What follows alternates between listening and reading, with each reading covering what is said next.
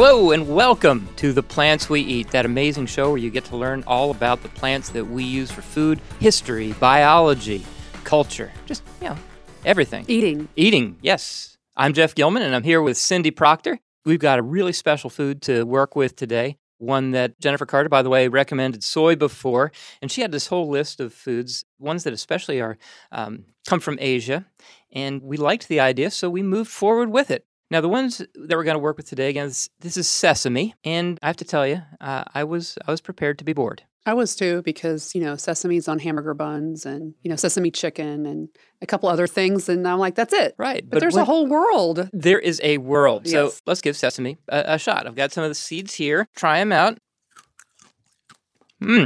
Okay. Now, you put them in your hand. That's a big mess. You need to put them in a cup because they're so little. They're tiny little seeds. They are going to get all over the place. You're going to get in your teeth. Just more. They're already getting stuck in my teeth. Right. Mm-hmm. But they have a nice nutty flavor, don't you think? Definitely a nice nutty flavor. They're quite good. Much more concentrated flavor than I anticipated. Mike, what do you think of the sesame? Well, it had a kick in it or a certain taste to it. Because I'm thinking, it's a sesame seed from a hamburger, so I'm thinking there's not going to be much taste to it. But for some reason, this had a little taste to it. A little bit of bitterness, a tiny bit of heat. It's more so than you expect it to be. Maybe that's the way to put it. These things are, they got more oil in them than you would think. They're actually 40 to 60% oil. That's certainly part of the kick, part of what you're getting here. And we have some other stuff to taste as well. I'm excited about the tahini. Are you excited about the tahini? I am. All right, so what is tahini? Tahini is basically just ground sesame seeds. It's kind of like a runny peanut butter. Tastes like peanut butter. But let me give it a taste. I haven't tried it yet. It's too bad that it's not thicker, but that's okay. Has a high fat content, not much carbohydrates, fair amount of protein. It's really good, isn't it? That's really good. Mm-hmm. It's very much like peanut butter. But very liquidy. This provides the base for two foods that you may have heard of. One is hummus. A lot of people think hummus is just ground chickpeas. No. It's chickpeas added to tahini. And you may have heard of baba ganoush, which is eggplant. No. It's just not just eggplant. It's eggplant added to tahini. Both wonderful foods. In fact, I've got this 2-pound drum of tahini here, which I'm going to be using for baba ganoush if Cindy doesn't steal it from me, which she has threatened to do. And then you brought these wonderful candies. It was like a cookie, and it was like a gel bar. Tearing it apart is almost impossible. Well, you need to bite on it. All right. Tearing it is going to be hard. It's really chewy. It's covered with sesame seeds, but the sweetness helps with the bitterness. It's really good. The sweetness really works with the nuts. So, Mike, first let me get your thoughts on the tahini. What did you think? I didn't know that was made from sesame at all. Mm-hmm. I heard about tahini. I never tried tahini. When first looking at it, I didn't know it was going to have a taste to it. Is it a thumbs up? Oh, it's a thumbs up, yeah. It's definitely what she described. Like it tastes like a really watery peanut butter. Yeah, that's a good way to describe it. And watery peanut butter, I don't know, when you say that, it kind of sounds bad. Tastes like watery peanut butter in the best way possible. Definitely. It's good. It's good. But it is definitely pretty loose, non-viscous. The candy I liked a lot because the sweetness really does work with the sesame. By the way, there's some peanuts in there too. Although I think that the dominant flavor is the sesame. So in other words, anything with enough sesame seeds, you're gonna taste that really nutty flavor. Nutty bitter. Yeah. But when you say bitter, I'm not like turned off by it. No, it's a different type of bitter. It's not a yuck bitter. It doesn't make my mouth curl up or anything. To grow sesame is really easy. And I know you want to wait to hear about that, but it's really easy to grow. It's an annual. Actually, I'm excited that you're talking about growing it from the beginning. Mike is like chowing down on that. I got to ask. Pretty good. Isn't that good? I'm very surprised about how good this is. Good. Growing this, I would be excited for lots of reasons. That it would be great for a children's garden because of how the seeds can escape and pop out of its capsule. And growing it is an annual. I think we should pause here and let's talk about what it looks like. Because, something, I have to be honest, I had a vague idea of what a sesame plant looked like, but I hadn't really spent much time with it. The way this plant grows is fascinating. So tell me why you think it's fascinating. So it looks kind of like, and you correct me if you see it differently. Okay. So many of you will know what a milkweed plant looks like. And milkweed plant has pods that are kind of facing upwards, okay, or at least many milkweeds do. And these pods facing upwards, they open up and release these little seeds with parachutes on them out into the wind. Sesame pods are a little bit different. They look a lot like, I think okra is the closest thing I can think of. So it looks like okra seeds or okra pods facing upward, and then the pods break open and the sesame seeds disperse and fly everywhere. Well, yeah, but they don't have parachutes or anything. No. They look like the sesame seeds on your hamburger, and they just pop and spread out. So that in and of itself is fascinating. The next fascinating thing is that sesame is primarily produced in Tanzania, Myanmar, also India and China, but the big countries are actually Tanzania and Myanmar. Part of the reason for this is that they are hand harvested. They're produced in countries that have relatively low costs of labor. They're hand harvested because they break open. And that's really important. Because they break open, mechanical harvesting would actually lose a lot of the seeds. Since the 1940s, they've been working to breed one that doesn't break open. They have bred ones that don't break open, but the ones that don't break open, unfortunately, have this really strong pod that still has to be torn open, so they're in a really tough situation. So anyway, the way that these things grow is fascinating.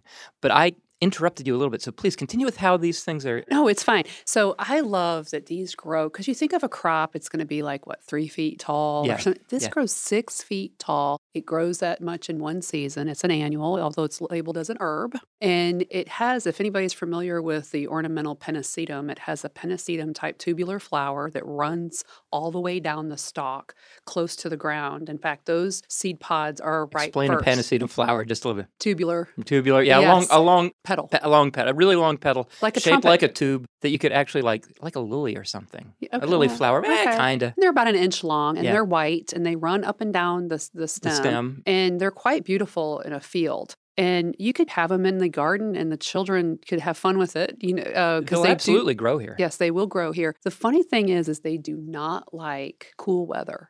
They thrive in hot weather, especially the heat. And you need to wait almost a month after the frost is gone to start planting the seeds and harvest them before they get to that they're going to disperse everywhere stage. That full sun, but no wet whatsoever. In fact, what interests me a lot is how the United States has utilized certain areas of our country that experience drought from time to time, like Oklahoma and Arkansas. Farmers have used this crop and they're growing. It's a very deep root system. It does. It has a very deep root system, 6 feet tall, a very sturdy stalk, and there's no care involved. Like they don't have to water, they don't have to use irrigation systems, and they do use the cultivar that was developed to withstand the machinery collection approach. Right. And so that's their way of life sometimes, if not the whole time. Another part of what was interesting to me is this is a commonly intercropped plant. Let me explain what that means. Very rarely do you see a field that is only sesame. Sesame will often be planted with something else. And again, this is something that can really only be done with plants that are hand harvested.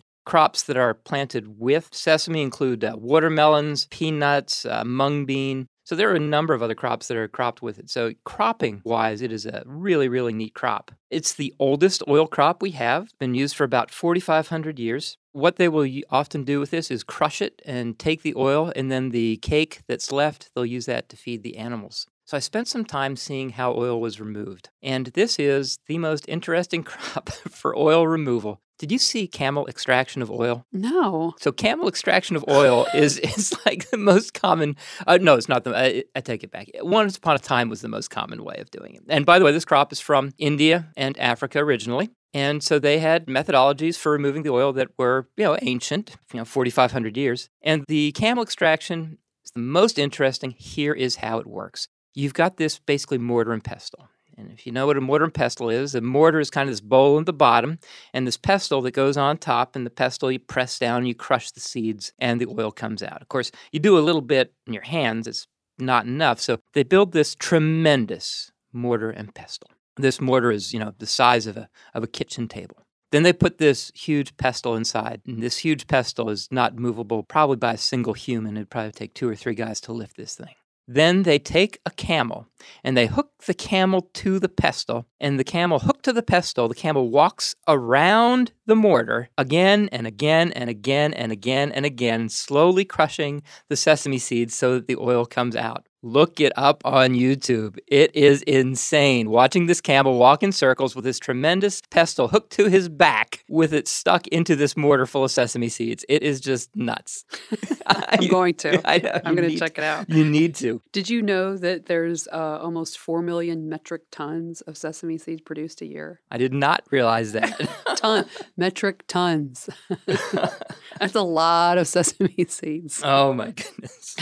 So I have to tell you, the thing that I found most interesting about sesame oil It's a wonderful oil. For fried rice, it is the best stuff in the world. Here's how it works for fried rice. Okay, I know I'm going a little bit off topic. You make your fried rice with your soy sauce, your garlic, and so forth, but you wait until about 60 seconds before you're done, and then you add the dark sesame oils. There are many different types of sesame oils. There's fresh pressed. You want the darker sesame oil that's been roasted. That has a certain sesame flavor to it. And if you add that about 60 seconds before you finish with your fried rice, you end up with this incredible sesame soy flavor that makes your fried rice. Okay. Now you know. Now I know. All right, I'm so trying that. The next most important thing about sesame oil is synthol.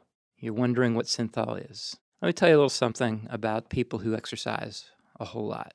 Yeah, Mike, you're going to have to get in on this conversation, okay? Because Mike is our resident weightlifter here. Here goes. You lift weights for, I'd say, two major, big, broad reasons. Let me tell you two broad reasons, and Mike, you can agree or disagree with me. Okay, the first reason is because you want to be strong and feel healthy. And the second reason is because you want to appear big and strong. I mean, and I'd say those are the two major reasons. And to draw that distinction a little bit more sharply, there are actually two types of big, powerful guys. There are bodybuilders. Bodybuilders are not necessarily all that strong, but they look totally ripped and amazing. And then you have your power lifters. And honestly, when you see a power lifter out of season walking down the street, you think they're fat. That's not fat. That is power right there. Most of us and I lift weights a little bit. I'm nothing like Mike, but I lift weights a little bit. Most of us lie somewhere in between. And Mike, based on the way I'd say you're somewhere in between. You want to look good, but it's also important to you to be strong and healthy, right? Definitely. Would you say that's true? You're somewhere between those two extremes. Okay. Well, there's this compound called synthol, which is most commonly. Do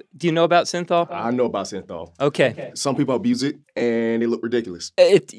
So let me explain what it is. So synthol is a mixture of an oil. Sesame oil is one of the most common oils that they use. It's used because it's relatively safe when injected into your muscles. It's a mixture of a little bit of alcohol, a little bit of lidocaine, and a whole lot of oil. When you inject it into your muscles, it makes them swell up. Here's the thing. It does not increase your strength at all. In fact, at the extreme, it can actually reduce your strength. But it can make you look absolutely huge. Now, one of the saddest articles that I read was painful muscle fibrosis following synthol injections in a bodybuilder, a case report. And basically, this was a bodybuilder who had done so many synthol injections into his muscles that they were absolutely tremendous, but he was having this terrible chronic pain. When they did a cross-section of the muscles, it looked like Swiss cheese. There had been so much of this stuff injected into his muscles. If you're looking for health and fitness, this is one of the worst things that you can do. You're abusing your muscles.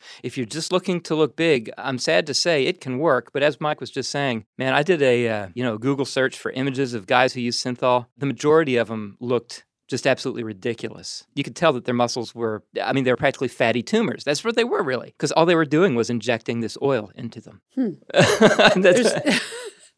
That's some desperation there. It's really scary stuff. But it would never occur to me that there would be sesame oil. Sesame oil. So there were other oils. There were other oils that were used periodically, but sesame oils were largely the ones that were used. Now, there's other uses besides making your muscles look big. Yeah, which is a good thing. There's some antioxidants, protein, dietary fiber, vitamins and minerals like calcium, iron, potassium, B vitamins, which is always a concern for some of us. It's a decent additive to like your salads and soups and breads. And then if you're on the keto thing, it's great food replacement. And it has low carbs, high fat, and a fair amount of protein. 9 grams, was it, for 2 tablespoons? Yes, relatively high protein. That's a decent amount in the tahini is what I was talking about. So I'm more into this than I realized I would be. Isn't it an incredible crop? One that really surprised me as to both its benefits and its, the word for this stuff, almost as much as soybean, versatility. I agree. And it's easy to grow, and you can have fun growing it. When I read about it, I was thinking to myself, why aren't more people in the U.S. growing this stuff? Well, it's temperamental if you don't have dry weather and heat. It is a southern crop also. I should point that out. It needs, I think it was 90 to 120 warm days. I thought it was up to 150 even. Yeah. And then if we have a cool spring, then your crop or even your few plants that you want to experiment with won't mature well. It can be temperamental that way, but it's a great looking plant. I might grow 3 or 4 of them. The 6 feet tall is kind of daunting. But it's a great little plant. Another neat thing about it, which I didn't mention before, but I think is worth mentioning now, you might not expect this, but you're familiar with pyrethrin, right? That natural chrysanthemum insecticide. Yes. Do you know that pyrethrin is not particularly effective at killing insects? Isn't it a contact spray for killing insects? It doesn't kill insects, though. Oh. It needs a synergist. Oh. Okay, so most commonly the synergist is, and there won't be a test on this, but it's called piperonyl butoxide. Don't worry about piperonyl butoxide. But this stuff can also be synergized, and by synergized, I mean works with the compound. It can be synergized by sesame oil. Once upon a time, it was used more commonly. It's not used much now, but this synergist actually stops the insect from responding to the pyrethrin and helps to kill the insect. And without it, it is not particularly effective at killing insects. It really needs the synergist. So kind of neat. I thought you'd have fun with that. Well, trivia. Sure. And I read, too, that there's the demand for sesame seed is higher than they can grow it. You know the biggest importer? What? Japan. Huh. Yeah. Really? Yeah. It's interesting. Isn't that? Okay. I was interested. So, yes, me too. So, hey, before we end today, I've been adding little snippets of things that I think are just kind of interesting at the end of the podcast. So I've got one. It has nothing to do with plants, but it's something that a lot of people don't know about. And what is it? The 1836 Patent Office fire. Have you ever heard of the 1836? Where did that come from? It comes from nowhere. Okay. But I was thinking to myself, you know what? Everybody needs to know and they don't know. So the Patent Office started in the 1790s. And you were required to actually build a model of what it was that you were going to patent. So they had all these models in the patent office, and they also had all these records of all of the patents that were made. Fire started in the patent office in 1836 and burned the whole thing down. All of the models were lost, or I should say the vast majority of models were lost. But here's the thing. So were most of the records of the patents that were issued. So what happened? There are still some patents that have been lost to time, but the patents that they recovered actually became renumbered. The first patent issued was number 1, then number 2, number 3, number 4. When they lost all of those patents, they actually had to renumber them, and they renumbered them as the X patents. Isn't that awesome? So when you see an ancient or an old patent from the United States and you see an X first, it means that it had to go through that renumbering system because of the Patent Office fire of 1836. Okay, I like this. Wasn't that a good story? Yeah, that's a good story. That's my story for the end of today. I was bracing myself, but it's good. For a long, painful one. Nah, Yes. This was a short, interesting one. Okay, good. All right. Hey, this has been The Plants We Eat. Thank you so much for listening. We would actually love for you guys to get in contact with us. We have a brand new email address. It's tpwepodcast@uncc.edu. Again, that's tpwepodcast@uncc.edu. We would love to hear from you, get some more suggestions. This is a presentation of the UNC Charlotte Botanical Gardens along with College of Liberal Arts and Sciences and the Isle Group. Next week, we'll be talking about actually one of my favorite fruits. Passion fruit. Can't wait. We'll talk to you soon.